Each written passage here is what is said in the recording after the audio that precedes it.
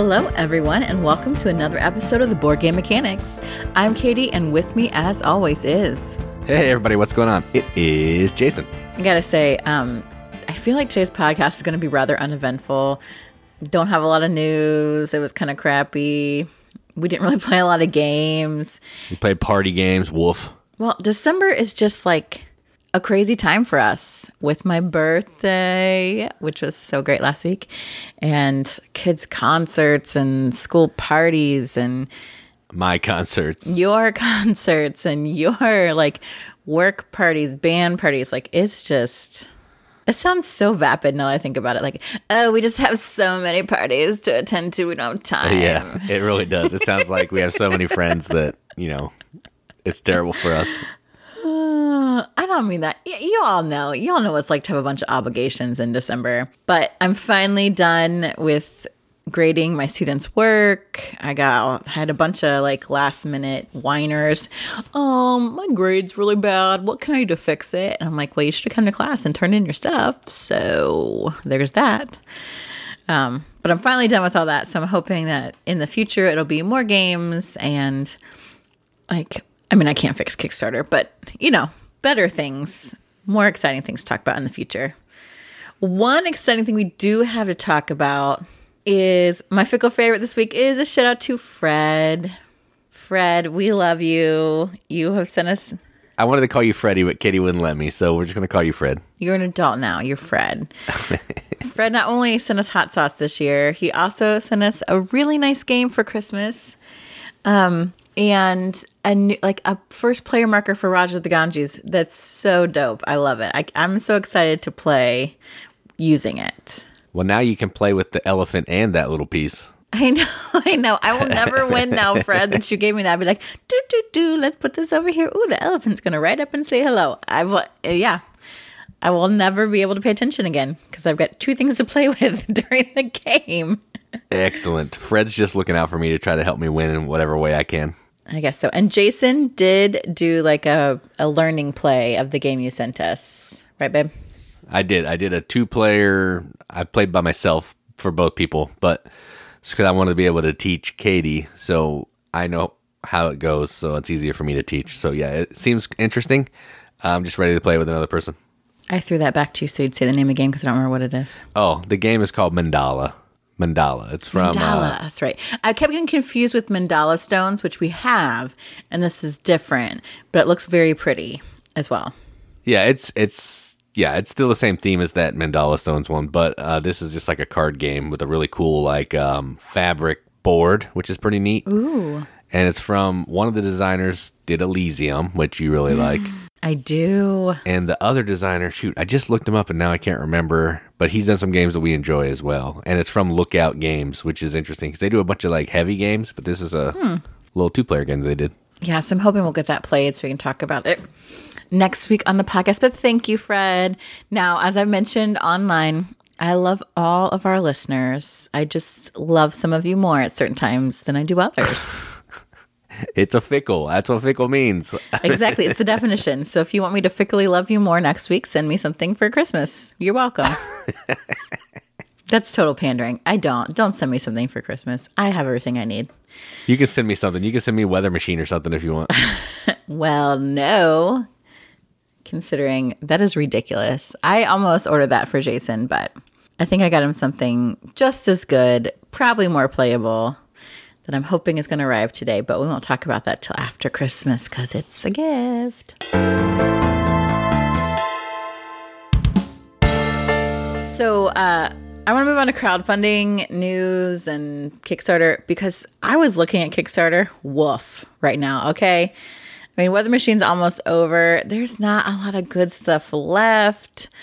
I was going to talk about the ski jumping game that Mike mentioned to me, but then I was looking over it. It looks a little, also kind of, it looks like there was math, so I was a little upset about that.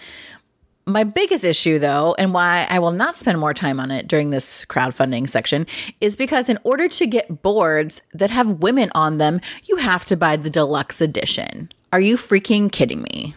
Not only do I not get paid as much as a man, I can't even get a freaking woman on my board game set about ski jumping unless I pay extra for the deluxe edition. The way it used to be back in the day. Stop. Don't even pretend like you agree with any of this. Stop. It's irritating. It's stupid. It's so stupid. I agree. It is not. Like, I don't understand why companies do that. After all this time, like all the stuff that has gone down in the last couple years with like Twitter and everybody trying to, focus on, hey, let's get more than just white males in games. The people are still doing this. It's ridiculous. Like, it doesn't cost more to draw women on a game board. Maybe it does. I mean, honestly, I don't know. Freaking not. It shouldn't. I agree. It shouldn't. So stupid. Like, even if you could have mixed some of the women's boards in with the men in the base set and then had maybe a deluxe edition had extra player boards of both genders. Or just do two-sided. That's what a lot of companies do. They right. Put that would not. Well, on one this side. one, it's like you have to slide things in and out. Oh, I got it. So I could see where maybe it wouldn't work, but get some better engineering and you could do dual-sided. Or, I don't know, just don't be a D-bag and put both genders together. Like, I almost said something else and I censored myself so you wouldn't have to bleep me out. I had the bleep button ready. I did. It's just, that just, even more than like the slutty miniature printing things, which also make my blood boil on Kickstarter, that kind of thing is absolutely just freaking stupid. Like, it's just plain stupid. Yeah, I don't understand it. Like, I'm gonna make a game where the women are the standard and you have to pay extra to get men. How you like that? Anyway, sorry. Most men probably wouldn't care if the girl art is cute, I guess. Exactly, that's the problem. Put it in some slutty maid costumes. Good to go. Yeah, that's a spoiler alert for our top list today. Stop. I'm gonna get off my soapbox. I'm gonna put it away. And the one game I want to talk about today is actually fits in with what I feel right now. It's called Bah Humbug. I love Christmas. That's how I feel about Christmas every year. Which is terrible. I love Christmas. It's magic and the season of giving, and things can happen at Christmas that, won't happen other times of the year. And it's just a beautiful thing. And so anyway, this is a print and play game, actually, out on Kickstarter right now. And it's called, it's Bah Humbug. The full title is A 12 Days of Christmas Bluffing Game. And so it's got really neat artwork. They said it's inspired by like old-fashioned Victorian Christmas card illustrations, which I love. And all of the cards have like, lady dancing, maids and milking, and all these. So the numbers from the 12 Days of Christmas, okay? And if you're not familiar with the song, I would sing it to you now, but I don't know if we have time. 5 gold rings. Everybody knows that part at least. Yeah. 12 drummers drumming, 11 pipers piping, 10 lords a leaping, 9 ladies dancing, 8 maids a milking, 7 swans a swimming, 6 geese a laying, 5 gold rings, 4 calling birds, 3 French hens, 2 turtle doves, and a partridge in a pear tree. Anyway, so that's what's on the cards. So then you lay out like these Christmas wreath cards, and it's from like 1 to 12. And you've got holly tokens and you've got coal tokens. And so it almost works like, I don't if anyone's played this, the game BS. Apparently it's also called Cheat, or I doubt it. I don't know. I've always called it BS. Where you start with one player and they say, 12 drummers drumming. And they lay a card down by the 12 wreath. And they're saying that, I placed a 12 here. And then 11, and so they go all the way around. So at any point you can say bah humbug and say someone's lying and they didn't put down the card that they were required to. And if you catch the liar, you get a holly berry token. But if they weren't lying, you have to give them a holly berry token from your stash. And at the end, once you make it all the way around the 12 days, you go back and check and flip over the cards. And if anyone got away with lying, they get a coal token. And so I don't know exactly what the number is, but you're racing to earn enough berries and coal to win. So, I just think it's a fun little simple game, something that we're all used to playing, like types of games, especially if you play card games. Real easy for holidays. You can play it with little kids, all the way up to adults. And And then if you back this now at the print and play piece, they're going to actually make a boxed version next year. And so you can get like early bird discounts and stuff if you back this print and play version. So if you're interested in Bah Humbug, little fun card line games, cute art, it's a print and play. There's 10 days left on that Kickstarter, and it's just $6. Yeah, I thought I'd played BS before, but maybe not, because none of that sounded familiar. But well, I really thought you I'd say played like, it. oh, I have 2 2s, Oh, right, 2 right, 3s. Right. I gotcha. Maybe I have. It's been a while. It's been a minute. Oi, clearly. I bet you'd be terrible at it anyway. I am terrible at games. Everybody knows that. No, I'm just a better liar than you is the other issue. Yeah, so that was my one Kickstarter. Check it out if you are looking for a little fun holiday game. All right, so we're still working our way through our top 100, but we are so close to our top 10. Woo. And these games, legit, so good. Games that Jason and I love. We actually don't have too much direct overlap this week, but It'll come later. Yes, it gets more. You'll see coming from list to list, familiar names popping up because, we do like a lot of the same games. They just are in a little bit of different order for us. So today we're going to kick it off with our number 30. All right. So my number 30 is a game that we talk about a lot. I mean, a lot on this channel.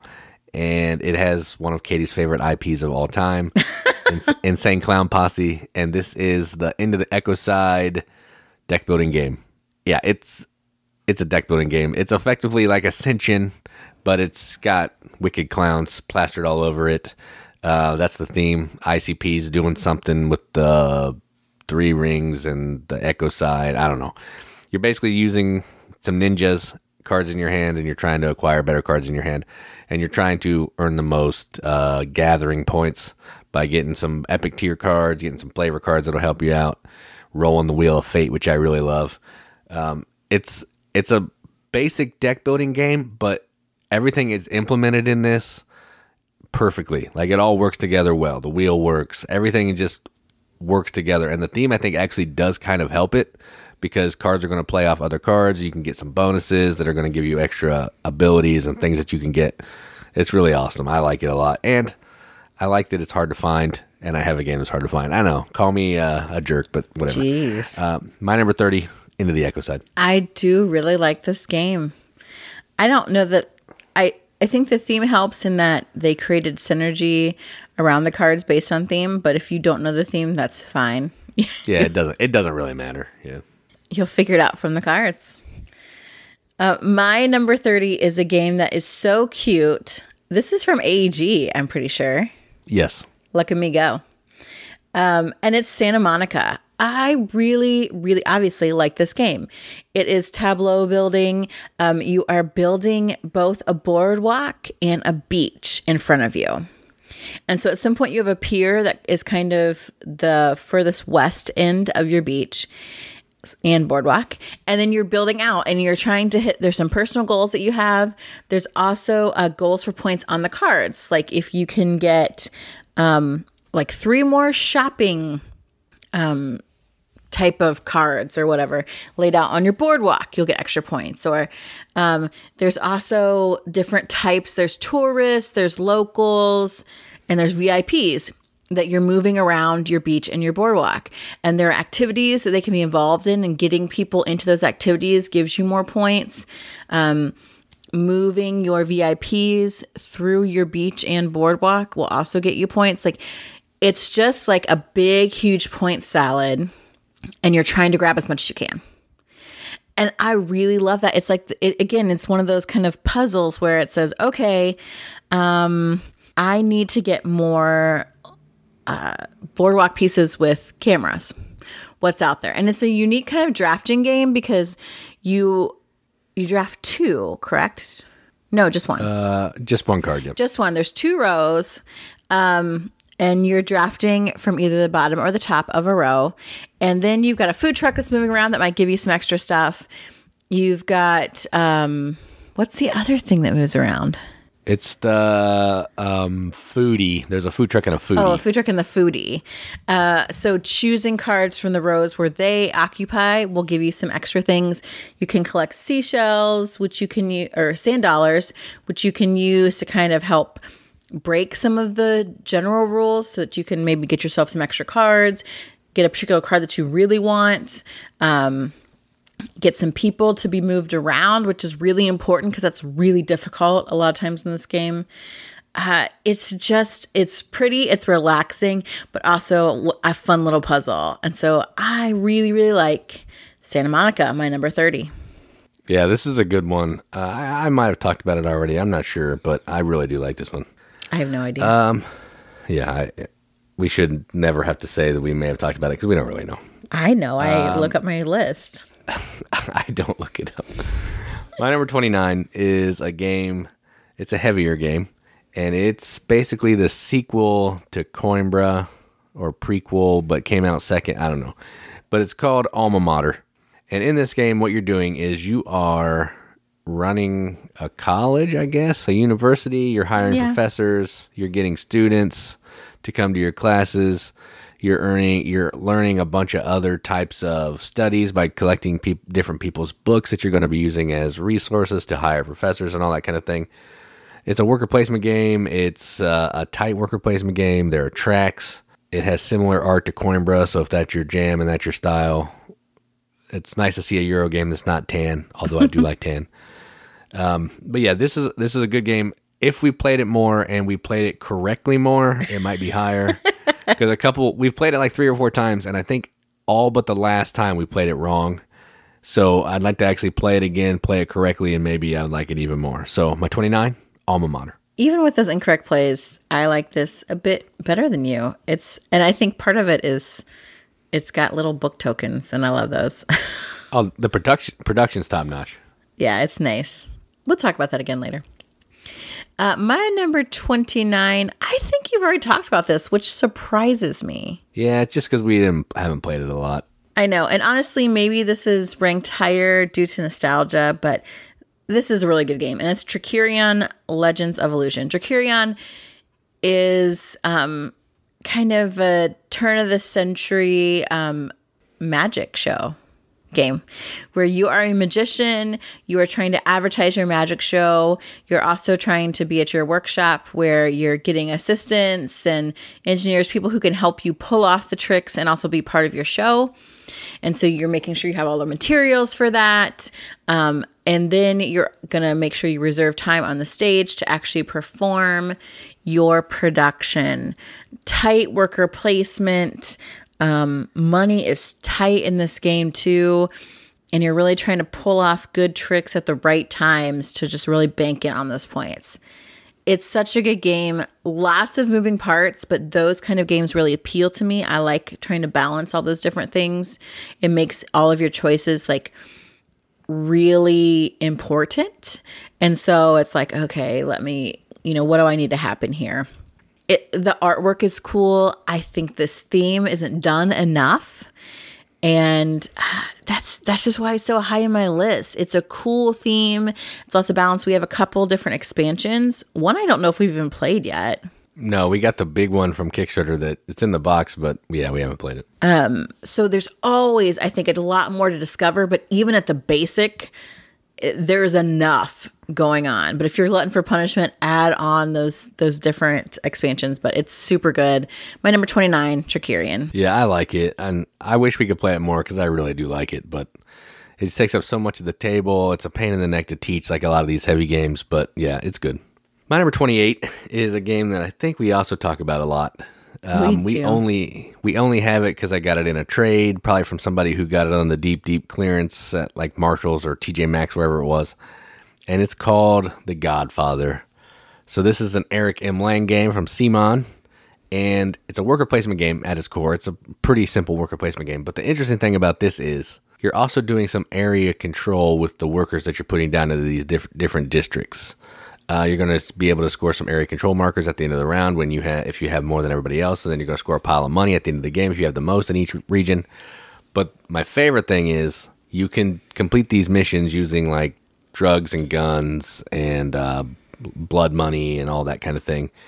And you can end up killing people's meeples or figures, and they go in to the Hudson River, which is pretty awesome. So for that round, you're going to go in, you're going to do like a car bomb or a drive-by shooting, and you'll kill other people's characters, and they'll go into the Hudson. So you're basically eliminating them from the area control. They get them back next round, but it's cool. It makes sense with the theme, and I enjoy it. I don't like mean games. This one's pretty mean, but it's not mean forever because next round you get everybody back.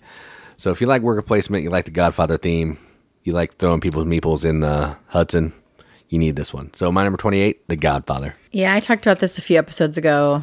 This game is fun. A lot of people can really get into the theme. It's not super heavy. The miniatures are actually really cool, and I feel like they help with the game. It's good. So good.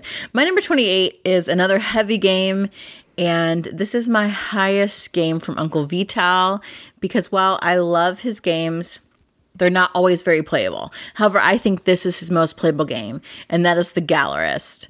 The Gallerist has a great theme. I love that idea of you are curating an art gallery, so you're trying to get different kinds of patrons into your gallery. You're also trying to discover new artists, kind of help get them started, help increase their fame. You want to buy sculptures and paintings and different things from them. You're going to get them famous, and you're going to sell them at a profit. You're going to work with the world markets, creating those interests in art. That theme, I feel, makes so much sense that it makes this game easier. It is not easy. In true Vital fashion, so you are doing worker placement, but you can always take these kind of like not assistant actions. There's executive actions, and there's... Executives are the bonus actions. You get a main action, you get an executive action. So the executive actions, like, you can play on somebody else's turn. So you're always engaged. It's a lot of, okay, I know that I need to sell a painting. How do I do that? Okay, well, I got to find an artist to get a commission. Okay, now who is available? Like, what's out there? There's a couple in-game goals, which can be kind of difficult to hit. Like, how am I going to make the most of my turn? What am I going to go after? There's in-game scoring that you can kind of like stock up on. Do I want to make a bunch of money and sell these paintings instead? Like, there's just a lot of things going on. It's Tool art, and I feel like the art has iconography that makes it pretty easy to follow. And I think this theme isn't done enough. It's just such a good game. Like, if you are looking to get into Vital games, I would say this is a great place to start. Except he does have that Mercado de Lisboa, which is supposed to be light. So yeah, it's like a filler that he designed with someone else. Maybe that's a better game to start with. But if you want like the full Vital experience, The Gallerist is definitely my choice. So that's my number 28, The Gallerist. Yeah, I'll be talking about this later. So my number 27 is a Stonemaier game, and it's one of the earlier ones. I'm not sure if it's the first one, but it's an early one, and it's called Euphoria. So this is a dice placement game where your workers are going to have values, and the trick here is you need to keep your workers kind of dumb. If they get too smart, they'll rebel, which basically means you lose one of your workers back to the re-education camp, and you have to go get it again. So you want to have more dice, because that lets you do more things, but you also need to make sure that they don't get too smart, because then you're going to lose dice. And you're going to go around to these different locations on the board. You're trying to get different resources. You're trying to contribute goods to build these buildings so you can put stars out on the board, because the goal of the game is to be the first person to get 20 stars out on the board. I think it's 20 or 10. I don't know, some amount of stars. And if you do that, you're the instant winner. So you're trying to just be as efficient as you can getting these resources, bumping people out of spaces that you want to go to, keep your people dumb, collect artifacts to trade those in to get stars, a whole bunch of things you can do on this game, and I like it quite a bit. It's not my favorite Stonemaier game, I don't think, but I know it's not, but I do really like it, and that's what matters. So my number 27, Euphoria. I don't understand why you like this game so much. I mean, it's not terrible, but I don't know. The more I play it, the more I really like it. And I think, I don't know. I think playing it with more players actually helps because you get your dice back a little bit more. So, like 3 or 4 players is what you need to play this game at. And I never say that, but this is one that higher player is better. You also assigned a lot of theme to this that I feel like really doesn't come through in the gameplay. But that is the theme, though. I understand that's the listed theme. There's no theme in this game, 100%. I agree with you. My number 27 is a much lighter game. But again, I think when I rank games on my list, I think about would I want to play this right now? And is this going to draw other people into a good game? Again, I've mentioned a couple really heavy games, and that's often just Jason and I playing. At least the kind of better experiences I've had are with he and I playing. And so often a lot of lighter games are in my top 20, 30, 40, 50 because it just is a good time. And my number 27 is no exception. And that's Parks. This is a Keymaster game. This one kind of put them on the map because it's so beautiful. The production quality is outstanding. It's just a fun game. We bring this out a lot. So in Parks, you're basically trekking through the national parks. But that belongs to a different game. So you're going through the parks. There's these tarot-sized cards that have these different parks and fun little, flavor text on them that I think is interesting about each park. And you have 2 hikers that are going along this trail to pick up resources that you need to be able to go visit a park. So if it's a desert park, it's going to need lots of sun, or, some of the national forests are going to have lots of trees. And so you're trying to pick them up along the trail. You can only go forward. You can never go back. And you cannot share space with another player unless you use a campfire, and that's only once a round. So it's pretty tight, like trying to decide how can I get the resources I need. You've got some in-game goals that you're trying to meet. So how can I go about doing that? You're taking pictures of parks for points as well. And again, it's just so beautiful. Even the player colors they chose are great.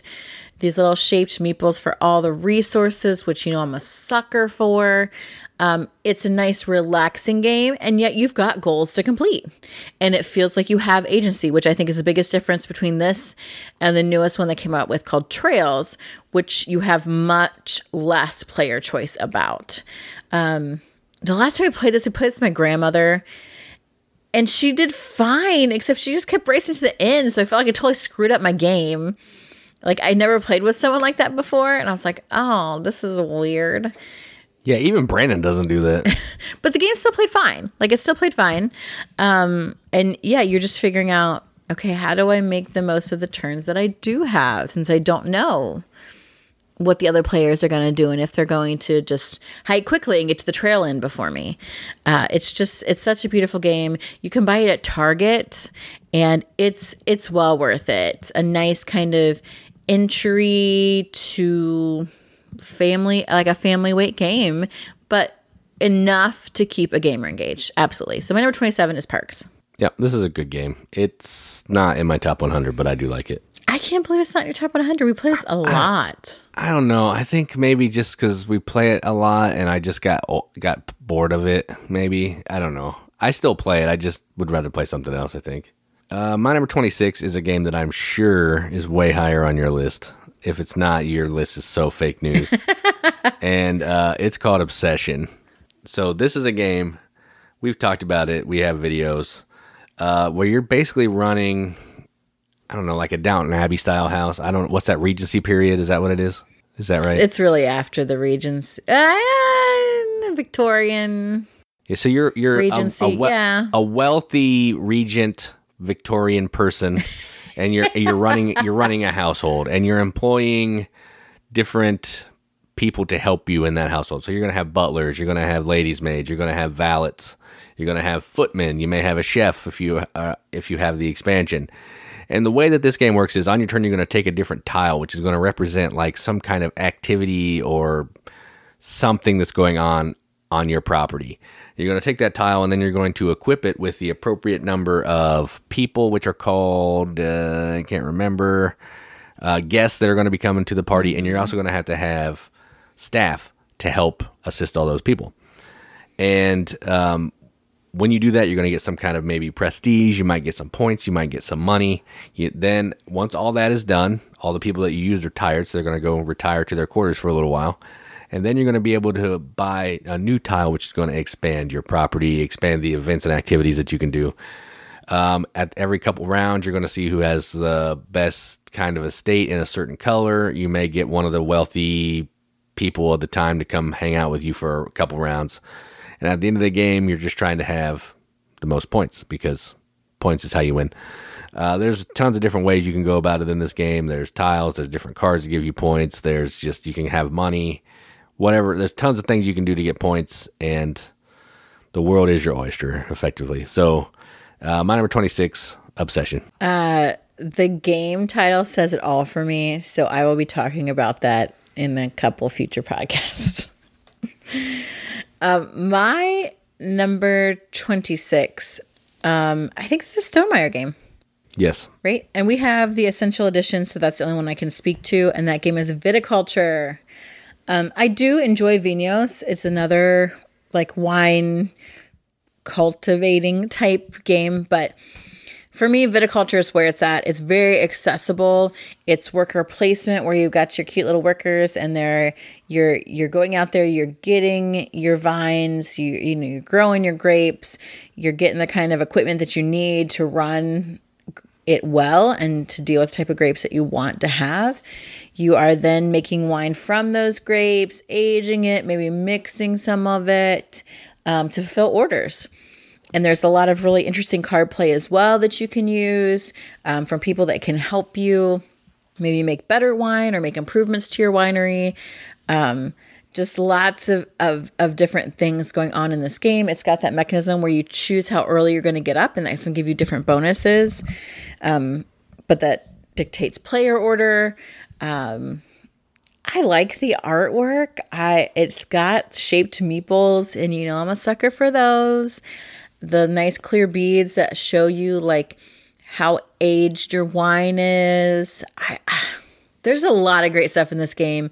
It's a good worker placement game. I had a friend I worked with who was like a big wine person, and I was telling her about this game, and mind you, she'd only played like Bob Ross, Art Show, and she's like, "Oh, I think that would be great." So she went out and bought it and invited her friends over, and they watched a video and played it, and she freaking loved it. And I mean, this is like zero entry almost as far as games go. But the theme she felt like was so good, and that worked for them and their like wine tasting club. And it's just a quality game. So my number 26 is Viticulture. Yeah, I'll probably talk about that later. Really? I thought you already talked about it. I don't believe so. Okay. I think it's a little bit higher. Interesting. We'll see. Maybe yeah, it's higher. Okay. So my number 25 is a game from the Italians. I don't know which one. There's a group of 3 or 4 of them that make great games, and this is from one of them or multiples of them, and it is called Newton. So this is a game where I think you're apprentices of Sir Isaac Newton or something, and you're trying to do different kinds of discoveries. You're traveling around the map to recruit new people and visit new things to help you with your discoveries. You're trying to draft new cards to give you additional options to take more actions in the future. I don't know. It's a weird theme, but effectively you're going to play a card, and the card that you play is going to let you take an action. On one of the 2 boards, there's a board that's going to let you move some scientists around to acquire some tiles and make some discoveries. And then there's a board that's going to let you move your actual main guy around to also make some discoveries or something. I don't know. 2 boards, cards are going to manipulate 2 different people, and you're just trying to have the most points at the end of the game. It's a fun game. It's pretty tight because you only play over a certain number of rounds, and you're taking like 5 actions a round. So there's not enough time to do everything you want to do. You can't do everything, so you got to pick your best route and try to go that way to score the most points. So if you're familiar with any of the other Italian games, this will feel similar. It's got some similar like DNA in it, but it's also different enough to have it on your shelf. So my number 25, Newton. This is Luciani and Nestor Mangoni. Right. I wasn't sure if it was Tashini or Luciani, so that's why I just left it out. Yeah. This is a really good game, and I will talk about it later.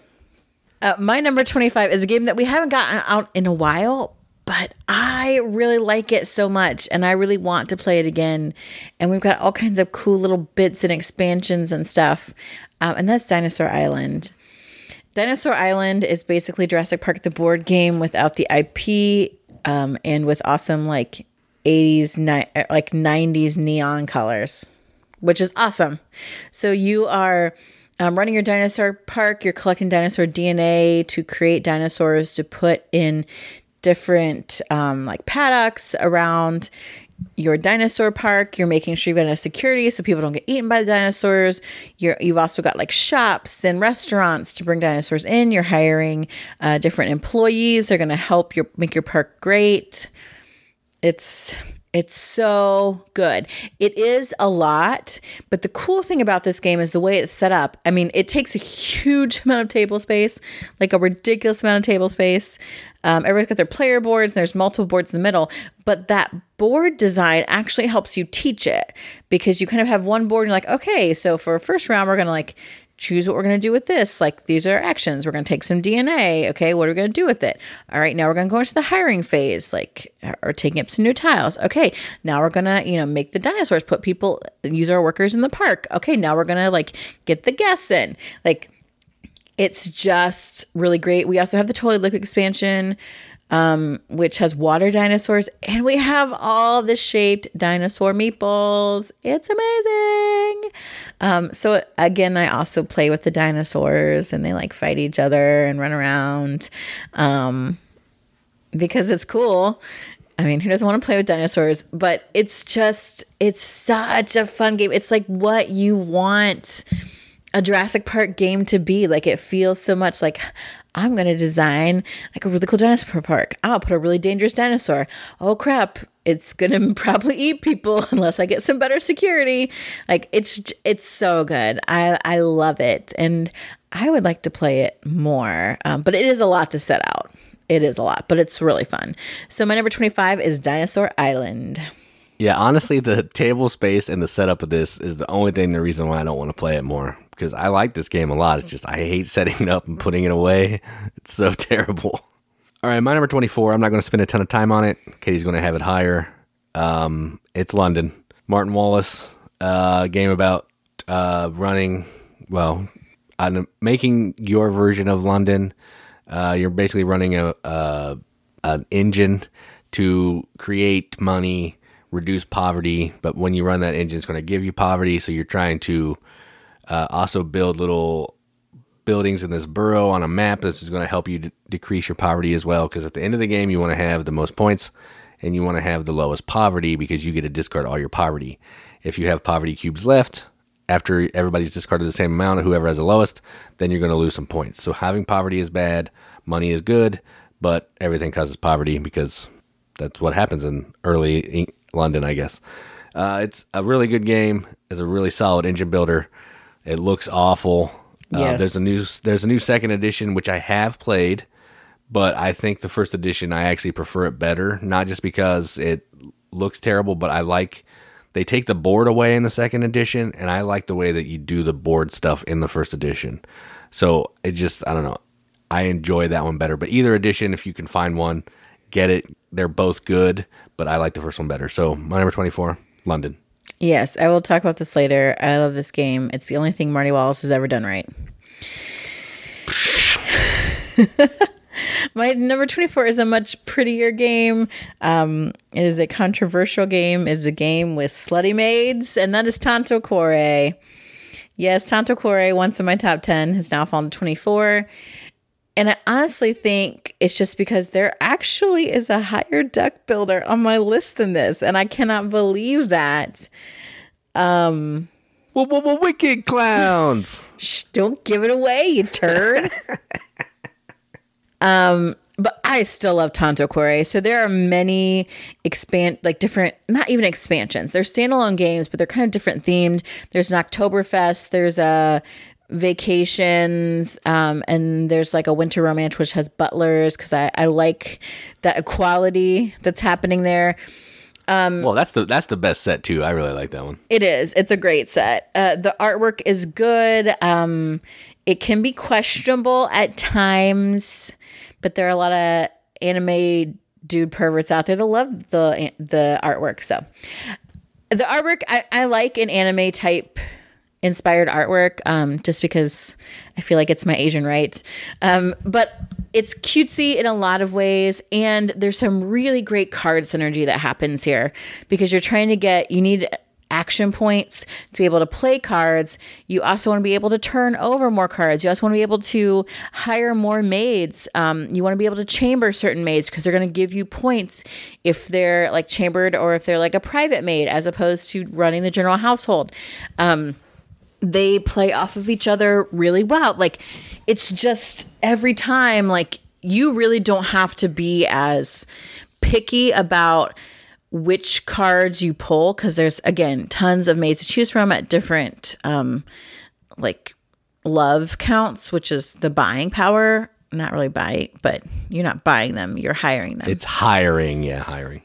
But as far as, like, deck building game speak goes, that's what it is. The currency is love. They just have so much affection for you. They want to come work for you. I feel like that's a beautiful thing. And so it doesn't really matter which ones you pick. They always seem to work really well together. I've never mixed the different sets. I don't know how that works. It sounds like a logistical nightmare, actually. But this is a really good deck builder. It really is. You're not really sure how things are going to shake out. Like, did I do enough to get enough points to beat everybody else? Like, you're just not sure. And there are different, again, multipaths to victory. Am I going to like go after a certain maid that gives me a lot of points when she is chambered, or am I going to try these other ones that give me points no matter what? So I'm kind of actively moving them around. It's a really good deck builder. I still like it. It probably makes people doubt my feminism, but it's such a good game. So my number 24, Tanto Cuore. Yeah, I don't know where this is on mine. I think it's outside of the 100, but I do enjoy it. I just wish the text was bigger. Yes, that makes it hard because the text is really tiny on these cards, and so then you look like even more of like a perv as you're like holding the cards up really close to your face to read them. Yeah. I was like, I'm reading the card. I swear. Yeah, sure you are. Yeah, if they would make the text bigger, there's actually several games I own that I'm like, gosh, why is the text so small? We should do a podcast episode about that, like games with too small text. I've got two right at the top of my head. Yeah, I know those same two. Yeah, that would be a good one. That's criminal. Like, make it bigger or use icons or something. Like, and there's plenty of room. There's plenty of room on the card. That's true. Yeah, I don't know. All right, my number 23 is a Euro game about William Shakespeare. Woohoo. And it's called Shakespeare. So this is a worker placement kind of game where you're going to be bidding with these discs to determine how many actions you're going to get to take. And then based on the actions you have left, you're going to be activating these different characters that you have in front of you. They're either going to be on cards or they're going to be on your little player board. Each character is going to let you do a different thing. So one character is going to let you build some set on your player board because you need to have a set when you're putting on a play. Then another character is going to be able to put costumes on other people because you want to have your actors dressed. You want to make them have the best costumes. You're going to be able to recruit new actors. You're going to be able to, maybe if you have the expansion, go backstage and get some additional help to make your play go on better. And then every couple rounds, you're going to have to put on your play. And all that basically means is you're going to move up some tracks based on some different like feather pins that you have on some certain cards. It's a really cool game. It has the Shakespeare theme. It's pretty abstracted, but it is there. There is a set. There are costumes. So yeah, it's there. But I like it. It's a fun Euro game, and it also doesn't look terrible on the table, which is good. So my number 23, Shakespeare. I love this game. We will revisit. My number 23 is a brand new game to us, and I think to the world at large, actually. We bought it at Gen Con, I think. Yeah, at Gen Con this year. And it was one that I was really excited about. And then it played totally different than I thought. But whoa, I still like it. And that's Picture Perfect. I can't believe it's this high. I can't believe it's this high after my ranking. But I have played this a lot lately since we've gotten it. I've taught it to a lot of people. So in Picture Perfect, it's basically like if you take Sudoku, but make it with like people. Which sounds interesting. It's like these mind benders I used to do as a kid in elementary school, where like, oh, there's 5 pets and there's 5 kids, and you have to like follow these clues to figure out which kid owns which pet. It's sort of similar in Picture Perfect. Like you have the picture comes from a picture. You're staging a picture. It's all these people, and there's also a dog and a plant that are being staged around this table for a picture. But each of them has an envelope that dictates their particular needs for their picture. Maybe they don't want anyone standing in front of them. Maybe they want to be in the back row. Maybe they want to be at the table. Maybe they want to stand next to the dog. Or maybe they want to make sure that no one sees the face of the kid. And so over, I think, the course of 6 rounds, 5 or 6 rounds, you are trying to gain new information about different people and what they want for their picture settings, and figure out how to arrange them in the way that gives you the most points, because meeting their needs gives you points. It is puzzly. I like it because I can tangibly pick up the people and move them around and rethink and physically manipulate things in order to get it to where I think it needs to be. It's a little brain burny, but it's not a hard game. I taught it to my grandma, who is notoriously difficult to teach games, and she actually really enjoyed herself. I think the art is cool. I think the concept is really neat. So my number 23 is Picture Perfect. Yeah, I don't think this is on my list. One, because I haven't played it as much as you, and I don't like it as much as you, but it is a good game. My number 22, Stefan Feld, back again. And this one is Trajan. I'm not actually sure how you say it, but I always call it Trajan. And this is a game that basically is built around Mancala. The way you're going to select your actions is by moving these little discs around in this Mancala board. Wherever you end is going to give you the action that you can take. And the actions are going to consist of moving up on the Senate, which basically attract to score points. You're going to try to collect different types of, tiles that are representing like staircases and stuff, set collection. You're going to be moving your military around to conquer areas, which basically means put it into a circle, collect a tile, get some points. You're also going to be drafting some Trajan tiles, which if you get certain colors and certain bowls in the action space, you're going to get a special ability or some points. There's no theme to this. It's effectively move stuff around, go to the space and do the thing and get some points for it. But it's real fun and I like it. So my number 22, Trajan. I don't know that I've actually played a full game of this. I think I jumped in one time and was immediately confused. It might be good. I just don't know. I just don't know. Which sounds terrible. But it seems confusing to me. I like Feld, though, so it can't be that bad. That's true. It's not bad. You're right. Yes, I think I like Feld. I always say that, and then I'm like, I can only think of one Feld game that I know for sure is a Feld and I like. I can think of 2 Feld games, but one I don't really like as well as the other one. Anyway, that's not my number 22. It is not a Stefan Feld. It's actually another Stonemaier game. Shout out, Jamie.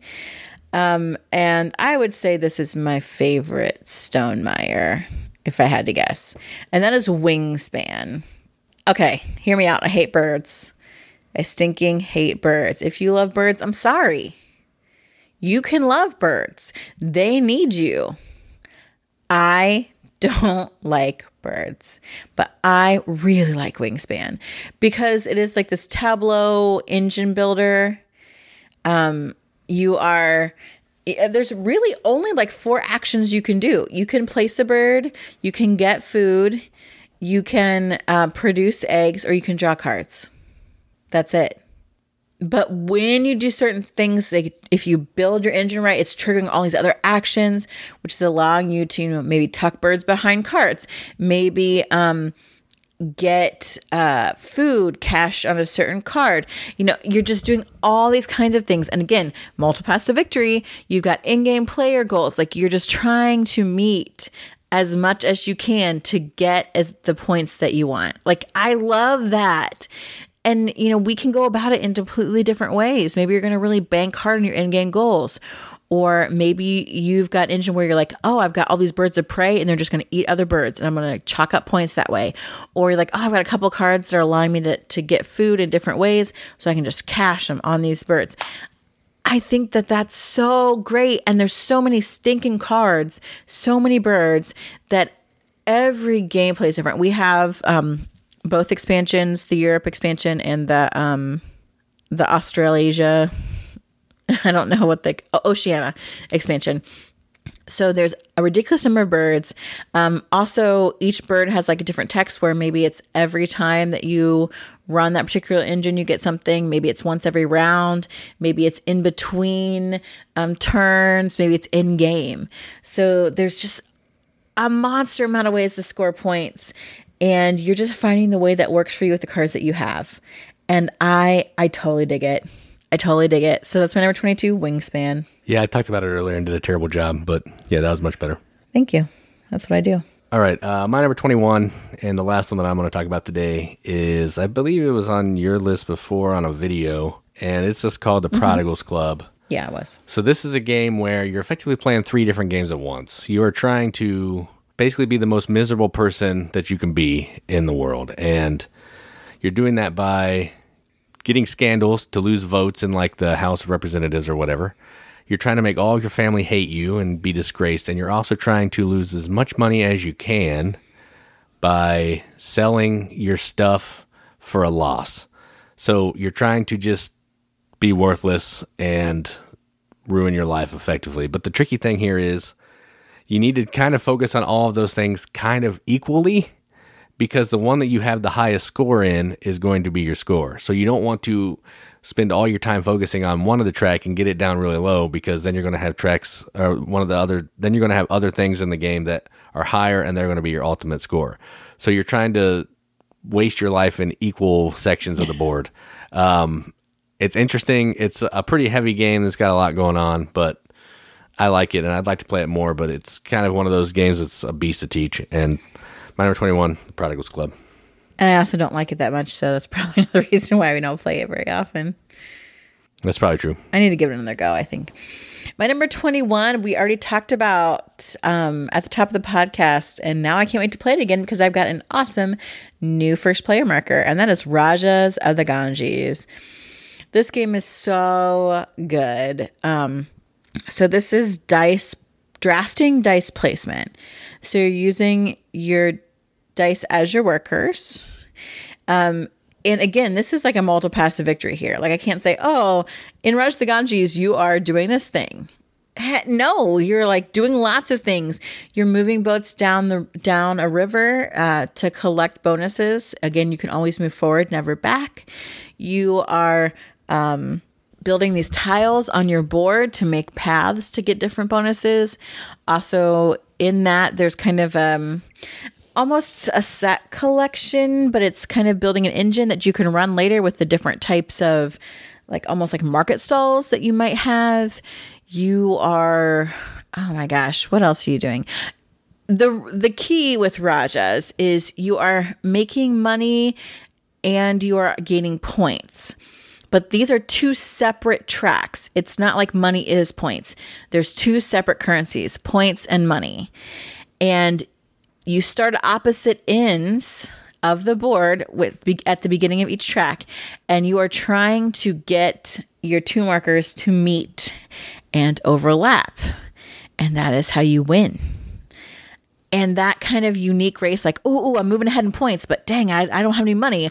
Or someone's got a bunch of money, but their points are lagging behind. Like, it's always this really kind of tense back and forth between you and the other players and points and money and taking the different worker placement spots on the board. It's colorful. The dice are beautiful. There's a little cardboard elephant that used to be the first player marker, but now I've got 2 to play with.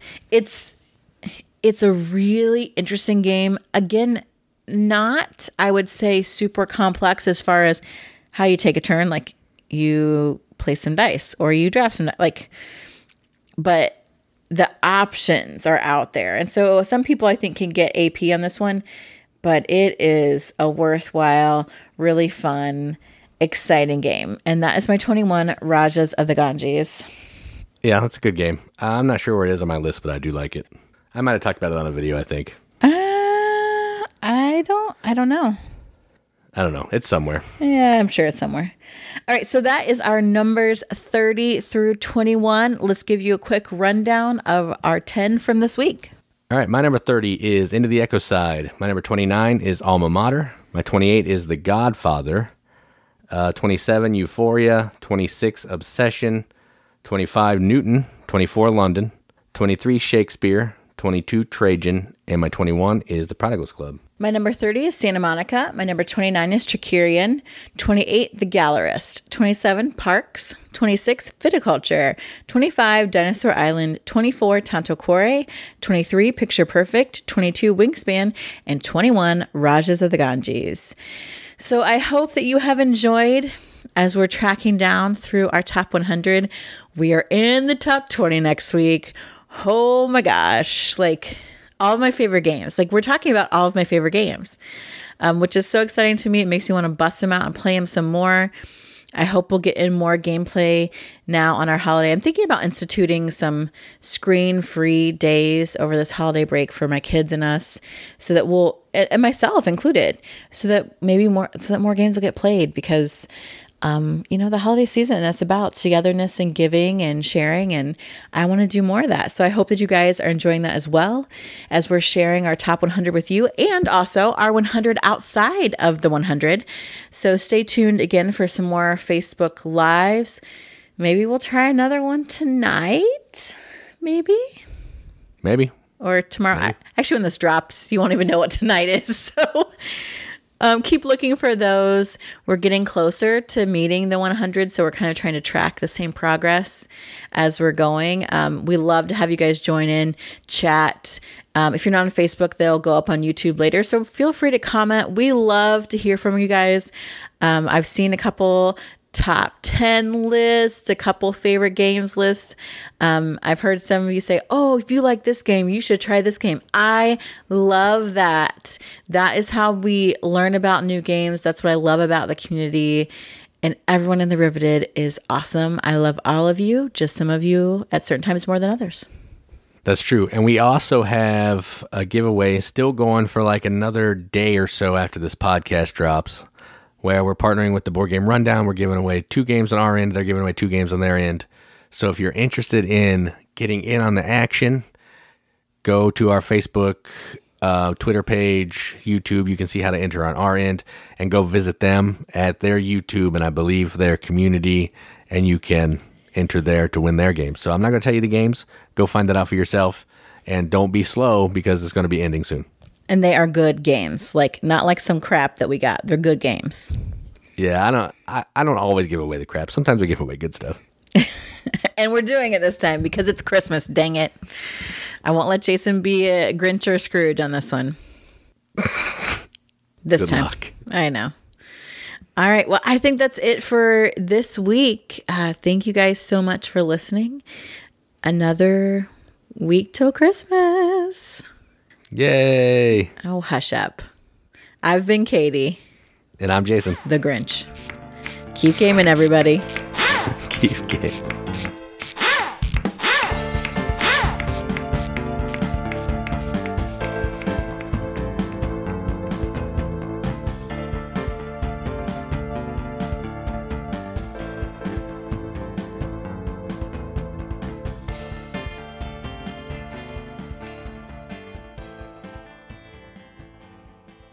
You love Christmas. Why are you being a turd about it and acting like you're all hard, like, oh, I'm too cool for Christmas?